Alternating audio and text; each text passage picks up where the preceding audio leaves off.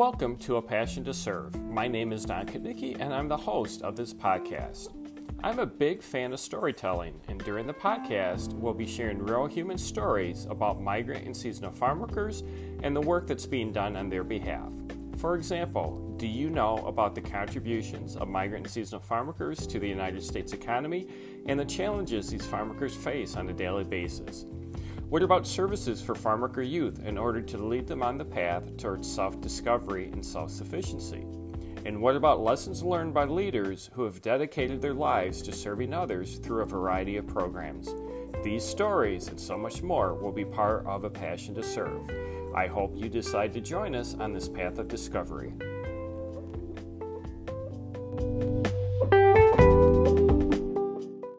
Welcome to Season 2, Episode 11 of A Passion to Serve. The Association of Farm Worker Opportunity Programs, or AFOP, has begun producing Facebook Live events as part of their Children in the Fields campaign. These conversations focus on the impact of the coronavirus, or COVID-19, on farm worker families and the agricultural industry. During this episode, AFOP Program's Communication Coordinator Kendra Mosley speaks with myself and Sadik Paredes of AgHelp about employment and training opportunities in the midst of the coronavirus. And I'm happy to see you all. Do write in the comments if we're having any audio issues. Last week we had several, so it's good to know about those sooner rather than later.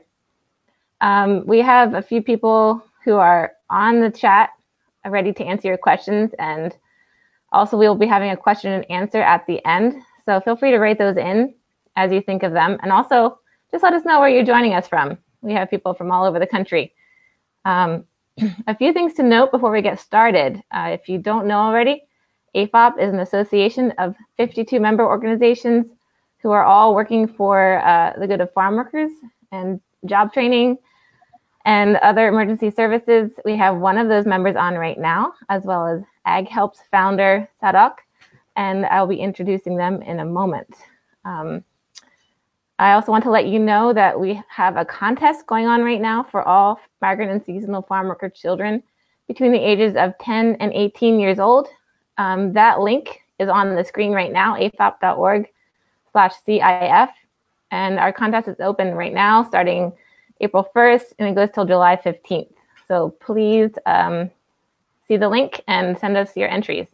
We have scholarships and a tablet as a prize for our winners. Also go to that webpage for links to our previous live streams. We've been doing Live Thursday now for a while. This is our fourth one on COVID-19. And we also want to express appreciation for everyone who's participated in these live streams so far. I think they've been a really helpful resource for everyone who is being affected by this, which is everyone. But we really want to bring attention to how it's affecting farm workers. Please plan to join us here every week on CIF campaign at 12:30 Eastern Standard Time, and we will always be here with some more information for you.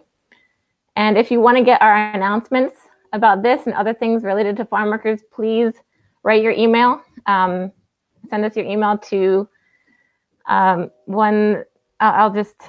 you can put it either in our chat or you can send it to kmosley@afop.org. And I'll put that up there in a second. Let's just get started. We're in week 4 of our country's response to the coronavirus pandemic. Many people are sheltering in place.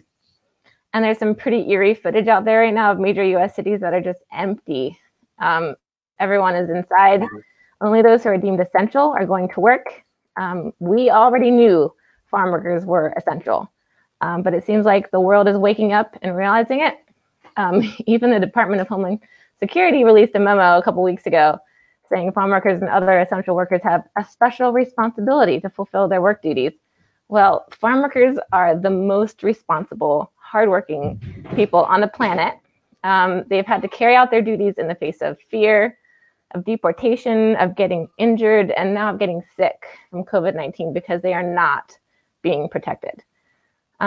So last week we had some guests from Bruce Goldstein of Farm Worker Justice and Neza Shutakuli of Farm Worker Association in Florida were on, and Neza said something that caught our attention. Farm workers, they may be overemployed, but they are also underemployed. Some of them are getting laid off because their particular workplaces are not considered essential. They're doing farm work duties, but they may not be producing food per se, so they may be laid off or having their hours cut. So that's, while other farm workers are getting more hours and actually working overtime, but not getting paid overtime, of course. So that's why we're bringing on two special guests today, Ag Help's founder, Sadok Paredes, and Telemann Michigan Director of NFJP, Don Kuknicki. Welcome to both of you. Thank you for joining us. Thank you, glad to be here. Don Kuknicki is entering his 10th year as Telemann Corporation's Director of the National Farm Worker Jobs Program in Michigan. NFJP assists migrant and seasonal farm workers with emergency needs like food, shelter, and transportation, community referrals, job training, and employment services. And then we have Sadok on, who is a former migrant farm worker who has co-founded Ag Help. And Ag Help is working to resolve the agricultural labor shortage. Ag Help also focuses on helping workers find jobs and resources nationally. And that's why we have you all on here today, just to help talk through how to keep farm workers employed, but also safe through this COVID-19 crisis. So I'll start off with Sadok. Can you tell us what you're seeing right now with farm workers just generally?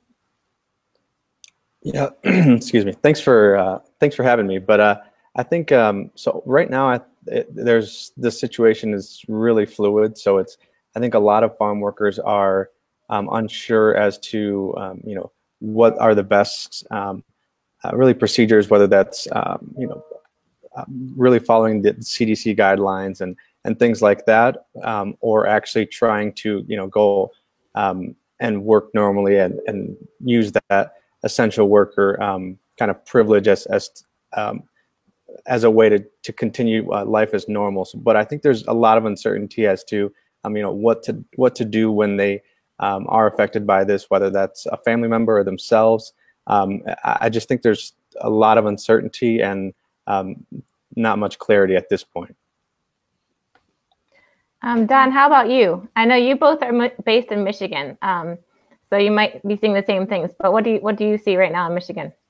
Okay, well, we're really in the early stages of the harvest season. The communication in terms of agriculture is that the growers are moving forward. They are wanting and requesting the workers to return to conduct their work. There's a lot, Michigan uses a lot of H-2A workers, so that's also in the works.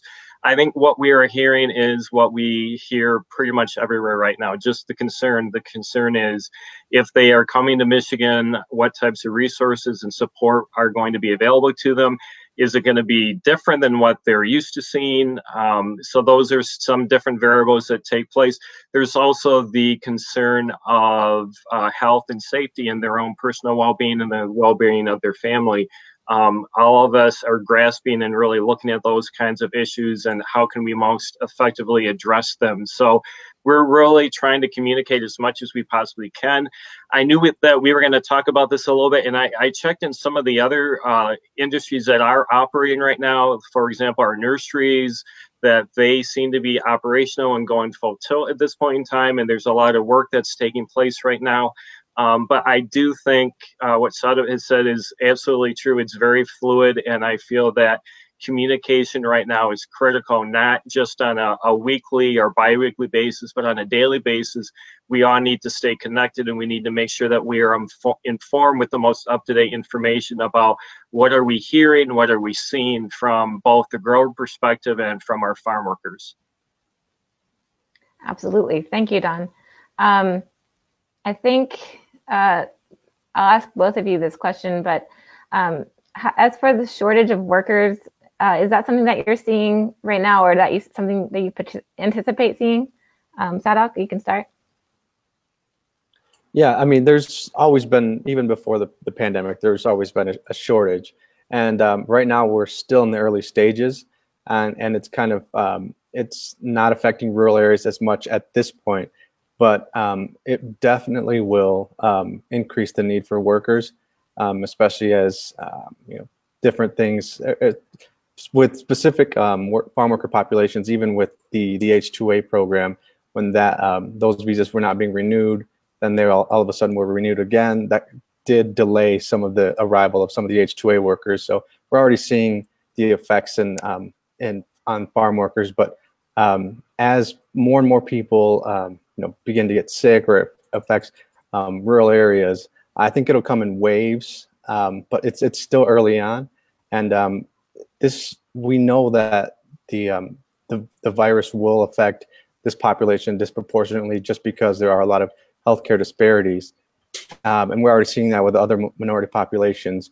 So I think going forward, this will have more of an effect on this population, especially with regionally, as different crops, different seasons, and different harvests come into season. So I think it's still really early, but the shortage will definitely be increased in different parts of the country. How about produce and the actual groceries that people are seeking, on the shelves that are not always there? Do you think that will begin to correct itself, or do you expect a shortage of produce since the demand has been so high? I think. Go ahead, Don. Go ahead. Oh, at this point, I'm not really sure how to answer that. I agree with Sadup's first statement that he said about having a shortage, that we've always been short workers anyway. And even though last year, for example, Michigan was ranked 7th nationally in the utilization of H-2A workers, there still was an issue with not having a sufficient labor force for agriculture. And I think because of the pandemic that's taking place, it's really going to affect some of our early harvest, our early crops that are going on, like asparagus and blueberries and strawberries, that it's going to slow that process up that much more. So I think we really aren't going to know. And the one thing that I'm curious about too is, back in 2012 in Michigan, we had a terrible frost that pretty much destroyed between 90 to 95% of our apple harvest. And when that happened, it significantly changed the migrant stream. It changed the number of families that were returning to Michigan, who was coming back. They found work elsewhere. And I'm curious to see what the results are going to be from COVID-19 on the impact on the migrant stream moving forward as well.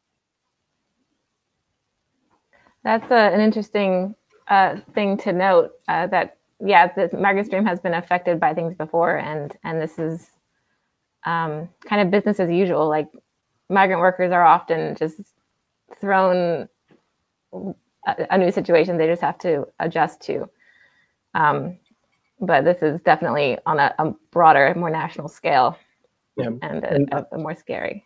If I could add to that, I think this is definitely, right now we're already kind of seeing some of the grocers not having things in stock. But I think as far as maintaining the need right now, they're doing a decent job. But as going forward, as some of these larger operations, for instance, in California, who might provide, double-digit percentage of produce globally, a lot of their preparedness is going to be tested, whether that's mitigation or any reacting to what could happen to their workforce. So I think it's going to be interesting to see these large operations and how they're affected by this, because if, for instance, one of the largest berry growers in the world has a significant outbreak, that could affect the global supply chain of that. But it's hard to say, and I think that's definitely these operations, especially the larger ones, will be tested as far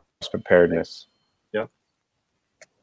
Yeah, and you're already touching on this question a little bit, like how this is going to affect the industry overall. We're all kind of in a wait and see mode because the virus is spreading more slowly to rural areas, but it's just a matter of time, like you said. And I've even heard the other side of it too. I think there are some growers who are concerned about what is going to be the demand for their crops that they're harvesting too. Is there going to be a change? Is there going to be worry or concern about,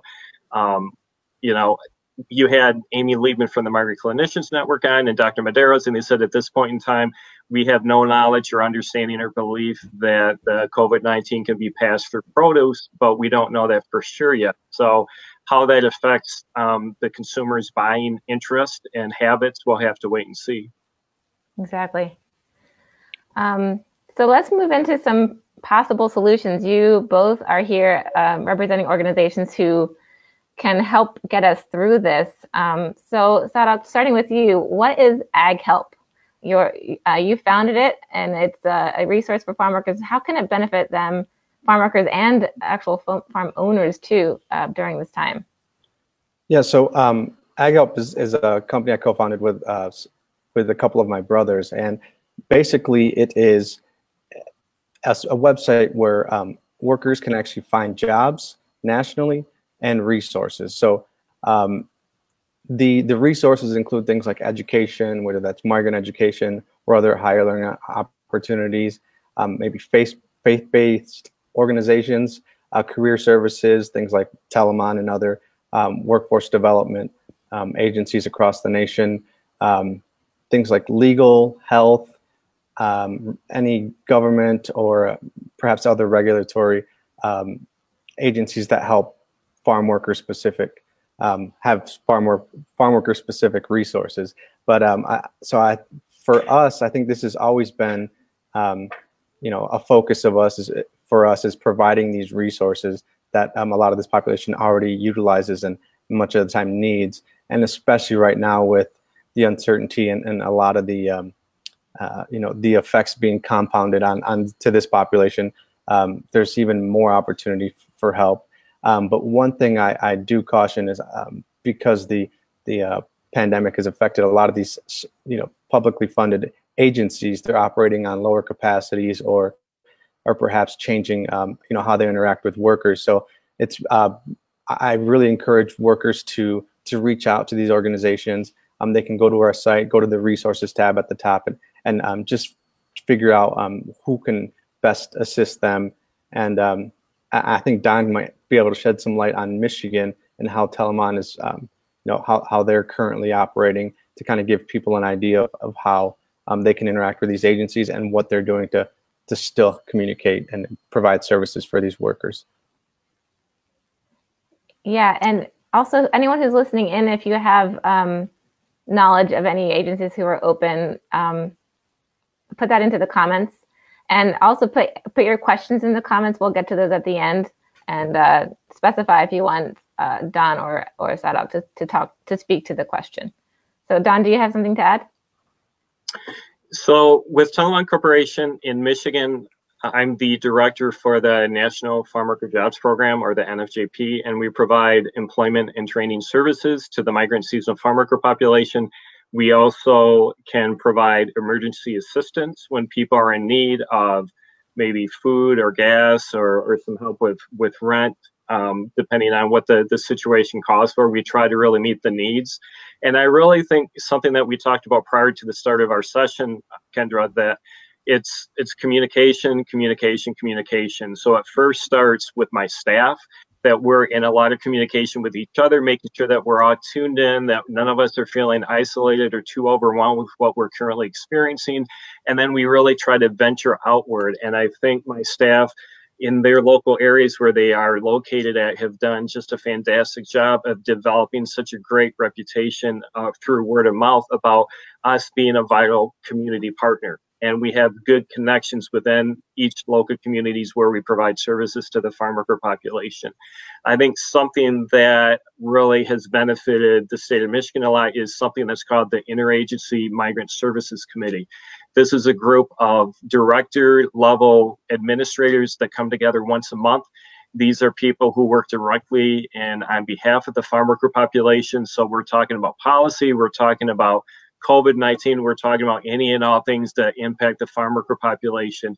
And from there, those conversations will then filter down to local migrant resource council groups, which are locally held meetings with farm worker advocates, community agency partners, and on occasion some growers, and they come together and they talk about these similar issues. And on a local level, they're also talking about specifically what they are finding, what they are encountering. So the information goes from both up and down and to the reverse, that the local councils inform the interagency group about what's going on a local level and what we really need to focus our attention on. And this is just a way for me to demonstrate how that connection with each other, to really know what's going on with each local partner agency, is critical. Right now, our interagency migrant services group, we are meeting on a weekly basis because what we are experiencing right now is so unique that we need to know what's going on a weekly basis, because what we're talking about this week, Kendra, could be completely different a week from now in terms of service delivery. But in terms of the actual programming that we have, all of the services, all the support that we provide are still being given. It just looks differently. It's from online, it's from virtual. We're finding different ways to connect with the farm worker population. We are continually, I can't tell you how many meetings I sit in right now talking with different people, and I know it's very similar with my staff as well.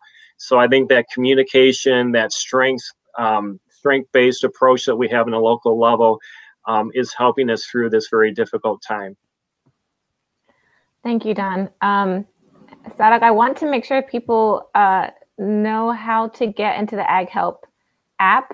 Like Don said, a lot of things are virtual right now, and that's a strength of having an app like that. Can you walk us through navigating it briefly? And also, is it in English and Spanish?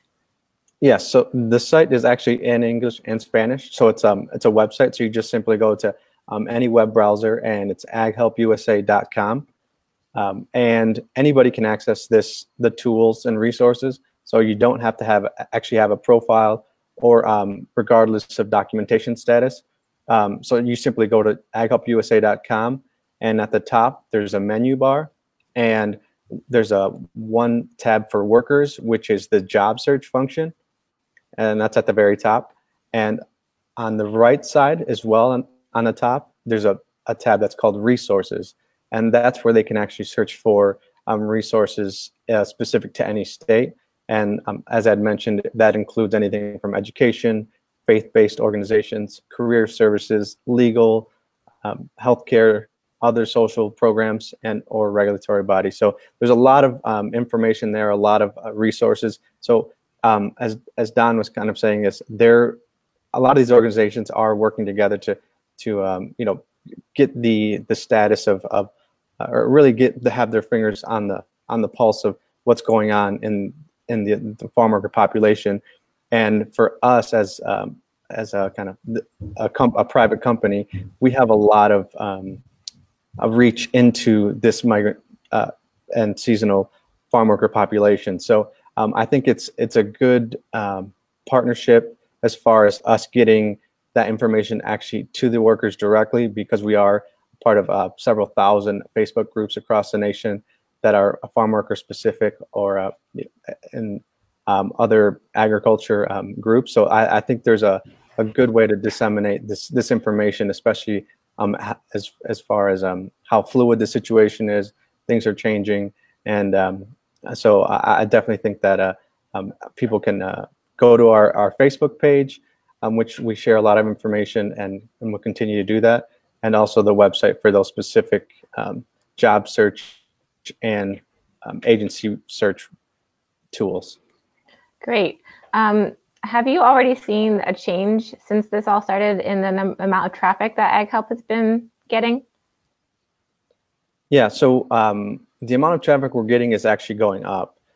So I think a lot of people are just, because the unemployment rate is kind of skyrocketing, I think a lot of people are turning to these websites to find jobs and that sort of thing. And we expect that to continue to grow. So it's definitely an opportunity for people to not only find these jobs, but other resources that they may need. I want to ask a question I hadn't sent you in advance, but I'm curious to know. Some H-2A employers are of the opinion that there isn't going to be an increase in demand for jobs if the H-2A program doesn't come through for them. they're skeptical that undocumented workers would move around, or that other farm workers already in the U.S. would move around for jobs. What is your opinion about that? I think that's a very tough question, just because nationally I guess the dynamic is much different in California than perhaps Michigan or Florida. But I think that the first thing I always highlight is over half the population is authorized to work in the U.S. So that's millions of farm workers that are out there, looking for this type of work. But in these, especially specifically right now, since the unemployment rate is so high, I think there's definitely going to be more people looking for these types of jobs. And the H-2A visa program will help alleviate some of the shortage, but ultimately it will depend on a workforce that is here. And there are a lot more workers here looking for jobs than there are H-2A visas. So I think the solution, the problem is fairly complex, but there are workers here. There are workers that need those jobs here and that are looking, and it's just a lot difficult a lot of the time. So I think there's just a disparity in how people are finding these jobs and how employers are actually looking for these workers. And I also think too that there is, I think, events like what you've been putting on, Kendra, with AFOP's Facebook Live event. I think it's really important to get really good, reliable information out there, and we need to communicate it over and over and over again, because there is so much fear. I think the political climate has been so damaging in these past few years in terms of just really fear-mongering to a large extent. And I think that has really affected the migrant stream and some of the patterns, the migratory patterns, so they're shifting and changing. And I think the best thing that we can do is just to counteract some of the misinformation and the rhetoric that's out there, is really providing good, reliable information and communicate that over and over again. I agree, Don. And Don, I want to pivot over to you, and I want to ask you about the National Farm Worker Jobs Program. Full disclosure, our organization, AFOP, is the umbrella organization for all nonprofits and other organizations that run the National Farm Worker Jobs Program in their state. So you do that in Michigan for Telemann. So can you tell us about NFJP and how that is a solution to the current unemployment crisis for farm workers? It goes back to what I had mentioned earlier, the importance of communication, and something that has changed a little bit. That in Michigan, we're fortunate. We have two universities, Michigan State University and Western Michigan University, that operate and administer college assistant migrant programs. So these are students who come from a family that has a farm worker background who are going on to get their post-secondary degree.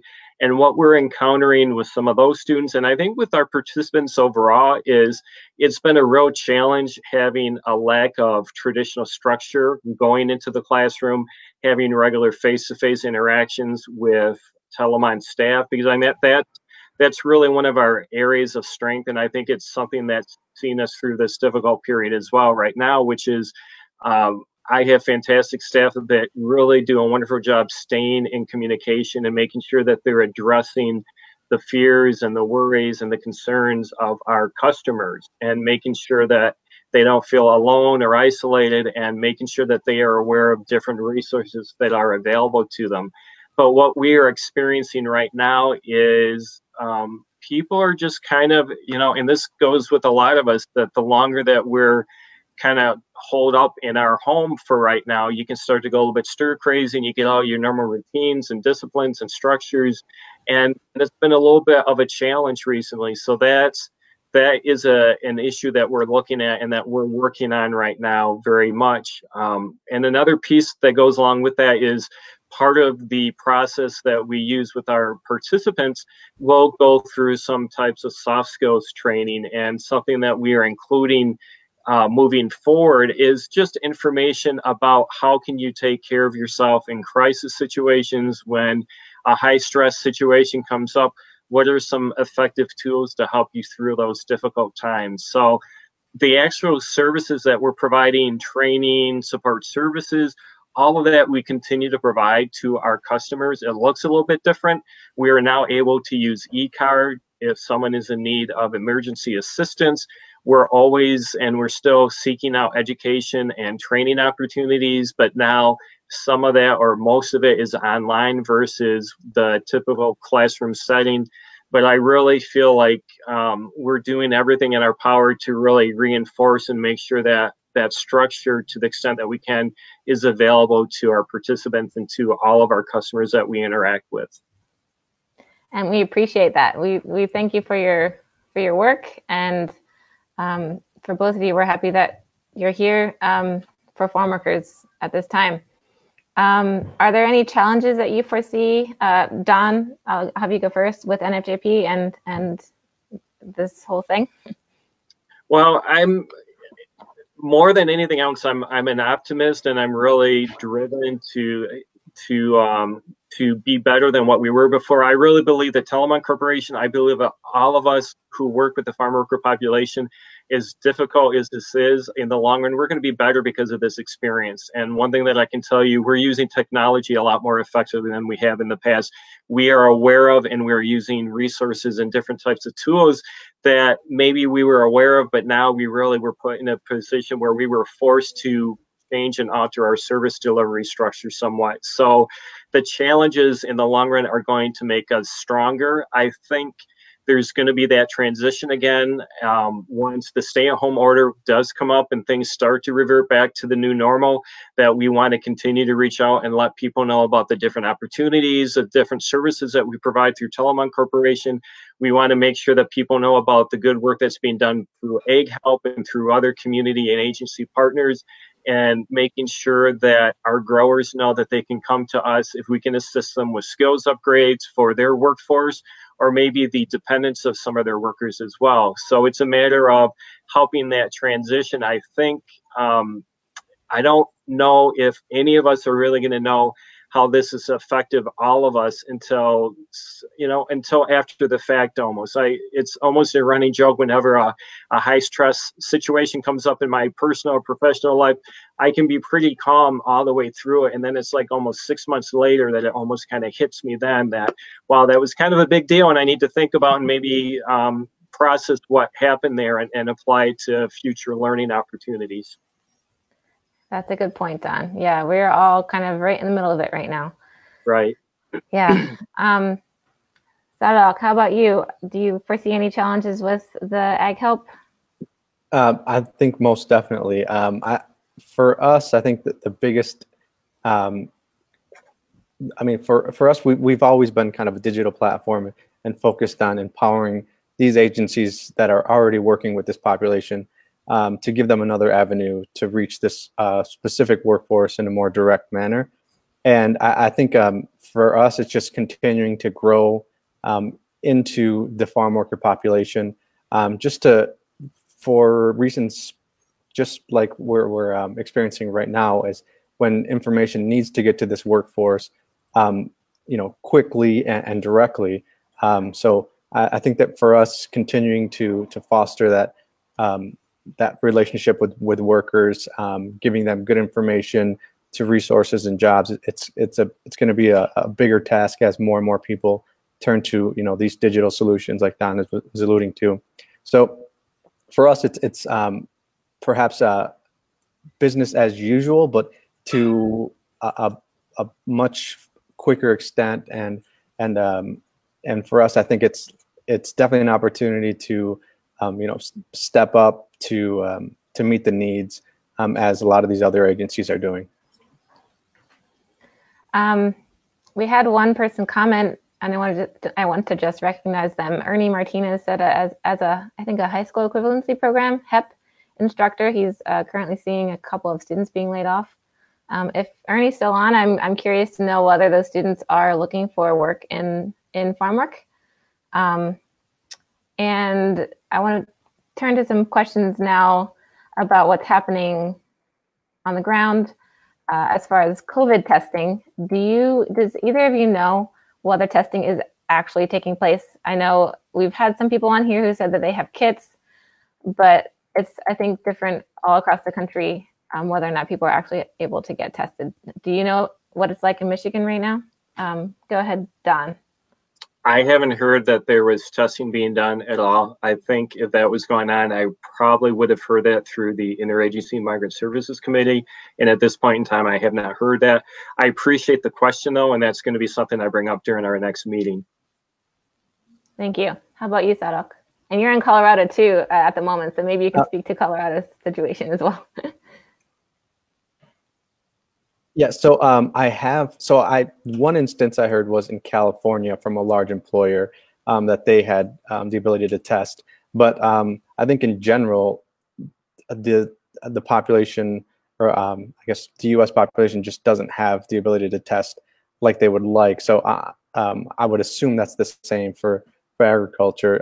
And like I said, I've only heard of one instance where an employer would actually have the ability to do that. But I think that's definitely something that employers need to, really get a hold of and be more proactive on that than reactive. Just because it not only from kind of a humanitarian standpoint to ensure their workers are healthy, but from a livelihood, it could have detrimental effects to farms if their population gets sick, and even with other contingency plans around how workers are, what's happening when there is a case of COVID-19 in their workforce. So I think for them, it's really an opportunity to think through and implement these before even perhaps some guidelines are put out there, because this is ultimately something that's not only going to affect the workers, but their livelihood as well.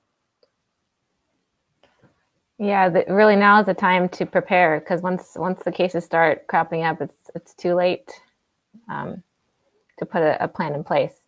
Does either one of you know about the cleanliness of the worker transport that people are using? I don't have any direct contact or communication about that. I do know that here in Michigan, there's been a lot of communication, and really there's some real key areas that we're focusing on. Those primary areas of concern, and transportation is one of them. The cleanliness issue, how many people, if someone is bringing a group of workers in, how much space is between each individual worker, those are concerns that we have. Obviously, there are concerns about migrant housing, how many people per a housing unit, and if someone tests positive, do they have a place or facility that's going to be made available for that person to isolate them from the other workers? Those are some of the real key areas or key concerns that we have. And then even, when they are working, what type of social distancing, if any, is going to be into effect. And I do know that employers are taking those issues very seriously. They're trying to adhere to the guidelines, to the best practices, preventative measures for COVID-19. But I do think it's going to be important for us as advocates to make sure that we continue to communicate that out there and let each other know what we're finding. Are people really adhering and honoring those safety measures, or do further steps need to be taken? Is there more communication or more resources that are going to be necessary to prevent the spread of COVID-19? How about you, Sadok? Yeah, I think so.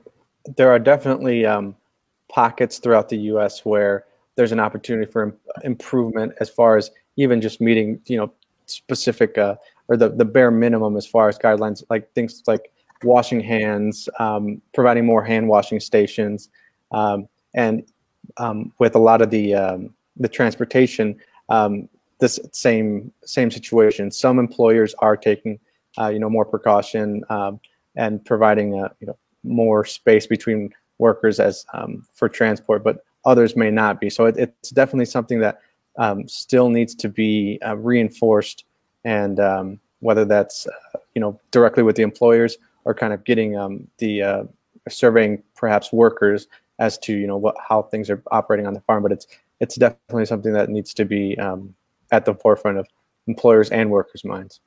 One thing that I do want to just add on that too, that I think through my experience working with growers throughout Michigan and a lot of our staff, I'd say the vast majority of our growers really do care about their workforce and they want to do things the right way. And honestly, one of my primary concerns would be with some of those individual farm labor contractors that can kind of sneak, I don't know if I want to, who can kind of sneak in or sneak out, or they can really create a lot of issues. I'm more concerned almost about some of those farm labor contractors, and do they have the understanding about COVID-19? Do they know about the preventative measures? Are they sufficiently motivated to adhere to those preventative and safety measures or not? And I think that, for me personally, is one of the real areas that I'm more concerned about, that how are they going to be implementing, or are they implementing these safety measures? And that group is a little bit more difficult for us to kind of get a handle on it and really do anything about.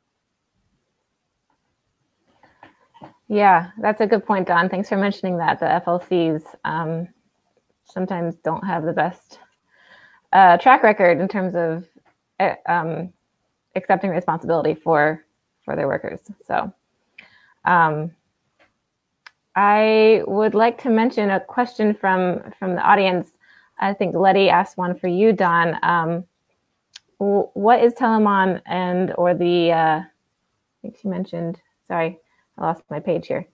The IMSC working with employers, what are they doing to ensure that employers are using those safety measures with workers? You may have mentioned some of this already, but that was a question from the audience. So for example, the Michigan Department of Agriculture and Rural Development, they go out and they conduct housing safety inspections. So they're having these types of conversations with the growers. They are communicating the importance of social distancing. They have talked about, and I don't know if they've come out with specific policy yet or not, but they're really they're having the conversations that you want them to have in advance. So if someone does test positive, is there housing somewhere available, or that can be made available for an individual who tests positive? How many people are you going to have per housing unit?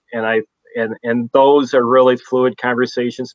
I can't tell you specifically where we're at this point in time, but that would be one example of what we're doing. We also have agricultural employment specialists that go out and they have a lot of interaction with the growers. They also will visit H2A camp and visit with them too, and just to see how things are going there, talk to the workers, talk to the grower, and once again, reinforce and just talk about the importance of safety for everyone involved. So I feel that collectively we're doing everything we can in our power to make sure that we're out there, we're communicating with individuals, and we are making sure that if we hear of any concerns in any particular area, that we're going to move as quickly as possible to try to address and to resolve the situation. And I would like to add that our whole network of organizations with AFOP are doing some of the same things with training, and we've also been doing safety training already. And this goes right hand in hand with it, with the hand washing thing. We've always stressed that. So it just hopefully prepared people a little bit more since we've been pushing the hand washing thing. So we did have a question also from Katie about slaughterhouses. Does either one of you have contact with people who have been laid off at slaughterhouses? And if so, what are they doing right now after being displaced? I haven't had any contact, so I wouldn't be able to answer that question. We haven't directly had that specific interaction, but I do know that this is definitely something that slaughterhouses, meat processing plants are all kind of facing this same hurdle as far as having to lay people off. Some are taking prepared or implementing processes like laying people off or staggering workforce start times, so people aren't to mitigate the exposure and to maximize social distancing for workers. But a lot of time that's really impossible. But yeah, because aren't they on the line altogether, like doing their tasks? Doesn't it require them to be close? Yeah, a lot of the times it does, and it depends on which I guess which type of processing plant you're talking about. Some have more automation than others, but it's definitely a huge issue. And for those types of employers, it's definitely going to be important to implement some of these measures around preparedness when somebody does get sick. But as far as when they're getting laid off, depending on their documentation status, they can qualify for unemployment benefits sometimes. But there's always, if they would like to find work, that's something they could do on Ag Help as well. But directly, I think it's still, like I said, it's early on. So I do expect that we'll get a lot of inquiries from people being laid off at those larger factories, slaughterhouses, and meat processing plants. Are those treated differently from other farm workers? Are they not considered essential? I'm just curious. I believe they are considered essential. But of course, there's a lot less they can do as far as implementing some of these processes that are recommended right now during the COVID outbreak. But yeah. Thank you, Sadok. I think those are all the questions that came in. Oh wait, I did just see another one from Belen. Is Telemann or Ag Help holding virtual job fairs for ag jobs to help recruit workers? Virtual job fairs, I believe, are taking place in Michigan from the local one-stop centers. So they would really be the area that would be putting on and conducting those job fairs. We may have a role in some of those job fairs. We may have some degree of participation just to let people know about who we are in our training programs and our services. But I think that would be more the one-stop centers, and also the agricultural employment specialists would also have involvement with that as well. Telemann Corporation, we don't conduct job fairs. We are reaching out. We are trying to find people who might be interested in different types of employment and training programs. And then we connect them with resources such as the one-stop centers and Ag Help and other community agency partners. Thank you, Don. I don't believe I asked this question that I meant to earlier, but Sadok, we had talked about it yesterday about what options farm workers have if they're laid off. Can you take us through that a little bit? Yeah. Well, there's always, so unfortunately, I think there hasn't been really enough done for this essential workforce to have the safety nets and resources if they are laid off. So depending, like I said, on documentation status, they could qualify for things like unemployment. There's other opportunities to find another job that's an option. And that's something that we can definitely help with. So right now they can actually just go to our site and search for those jobs. But unfortunately, I think in Michigan, I think Don can shed a little bit more light, but I just don't think there is enough being done for this workforce when they are laid off, specific to, just because their livelihoods a lot of the times are at stake, whether they're working or not, and that's a lot of the times why they're still working right now. So I think it's a tough question, and I think Don might be able to shed some light on Michigan specifically. This past week, we had a conversation and a presentation from someone from the Unemployment Insurance Agency, and it made sure that we were aware of the best way to connect the kinds of benefits that might be available, what kind of support, and what that process would look like for farm workers. So that has been really, really helpful. And I also think too that I've been really inspired with how all of us are coming together. For example, Telemann Corporation, along with Employment and Training Services, we have a housing counseling line of business where we provide financial literacy and training instruction. And then we also administer the Migrant Head Start program. And we had an example recently of a family that they were not working much and they were in need of support, and they were wanting to connect, but they didn't have internet access and other resources. So collectively, that local community came together and made sure that all of the needs, all of the resources that were required by that family that they were being taken care of. So I really think we're doing, and we're seeing that happening more and more, that we're coming together pretty effectively right now to try to address some of those areas of concern. But it's been nice. I have some contacts with some very good professional people who go above and beyond in the Unemployment Insurance Agency, and they are a really good resource to help us walk through that, what they can provide, what they can expect, and then from there, that lets us know where we need to utilize our resources in other areas. Thanks. We need a little bit of good news, I think, right now, just to focus on. You mentioned that the phone call that you had went into some detail about unemployment insurance for farm workers. Can you give us any of that detail, or is it a little too hard to summarize here? It'd be somewhat difficult to summarize. It was mainly focusing on what kind of benefits, like it's been extended from 20 to 26 weeks in Michigan. There is a boost in unemployment insurance payments, and I think that's more on a federal level. And right now, the Unemployment Insurance Agency, they're in that process of transitioning and blending what's going on at a federal level down to a state level. It was also about acknowledging the amount of unemployment claims that are coming in. They've never seen it like this before. It's unheard of. When you look at the recession that we went through back in 2008, that was nothing compared to the numbers of claims that they are receiving right now. So they talked about how if you have difficulty getting through and getting your claim taken care of, that they will backdate it and you'll receive your benefits from when you should have received it. They do have Spanish speaking staff, and really it's just knowing where are the pain points, what are the touch points. We provided some input in terms of their website and things that maybe they would want to incorporate and include, more Spanish content, maybe some other, in some areas, Haitian Creole would be worthwhile and beneficial. So it was really a good give and take conversation with them. So it gives me a starting point. If I have someone that I'm in contact with that has these kinds of concerns, I know what the next best step is for them. And then from there, we can move forward and try to address their fears and concerns as quickly as possible. That's great, Don.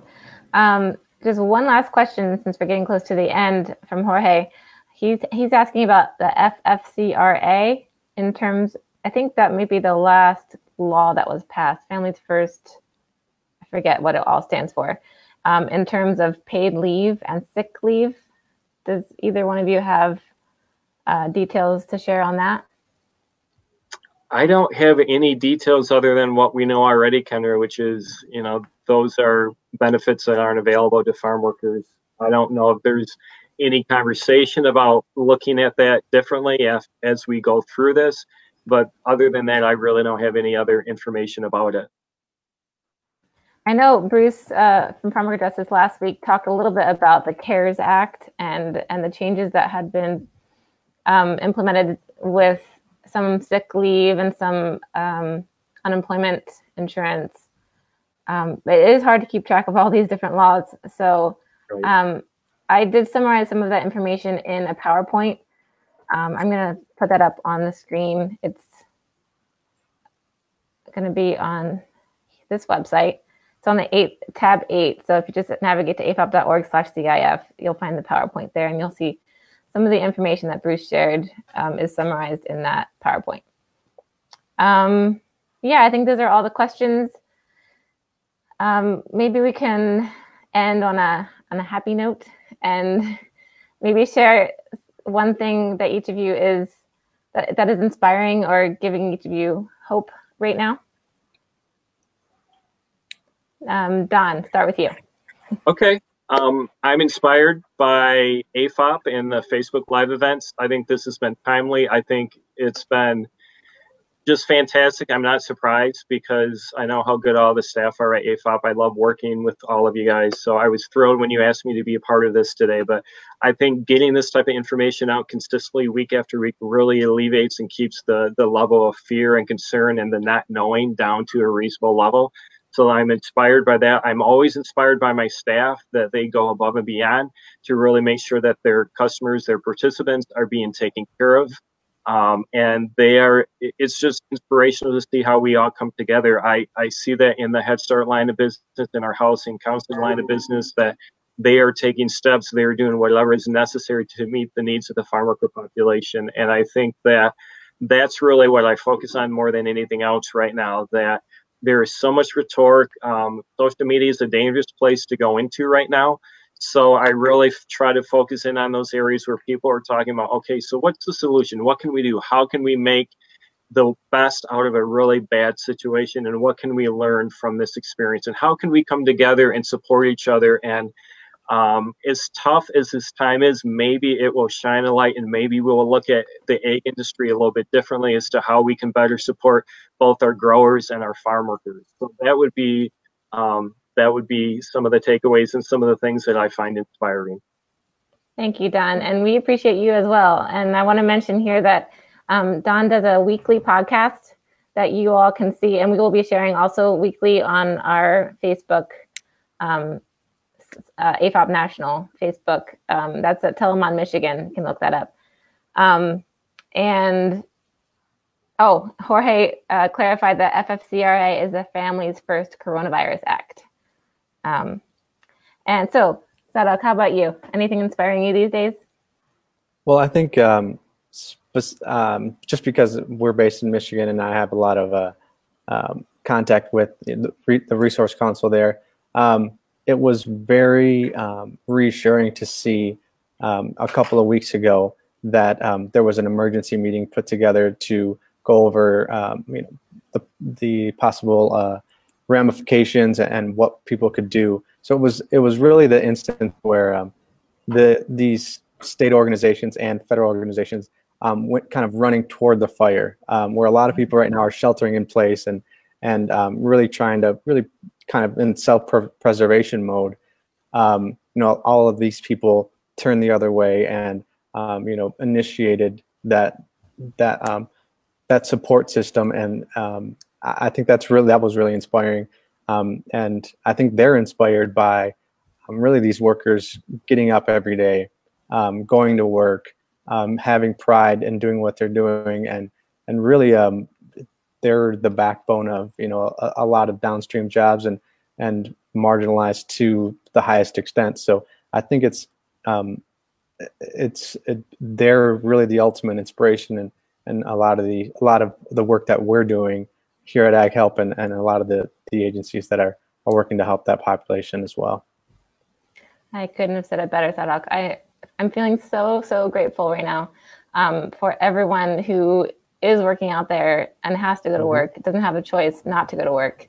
I have the choice to work from home. My job is virtual, but theirs isn't. I think this past Tuesday was World Health Day.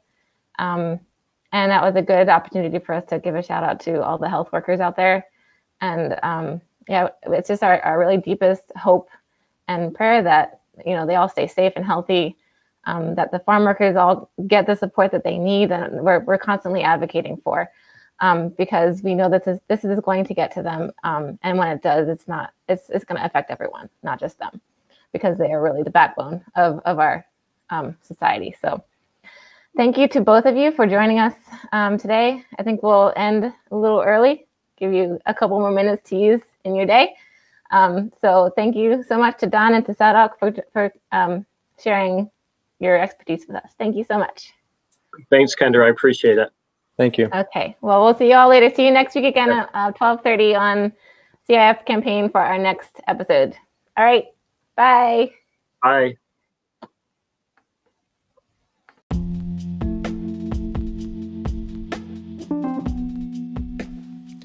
Thank you for listening to Season 2, Episode 11 of A Passion to Serve. My intent is to use the podcast as a mechanism for all of us to stay informed and connected as we walk through very challenging circumstances. You can use the link provided to leave a voicemail message about topics of interest, as well as any other comments about the podcast. You can continue to find A Passion to Serve on the links provided. Until next time.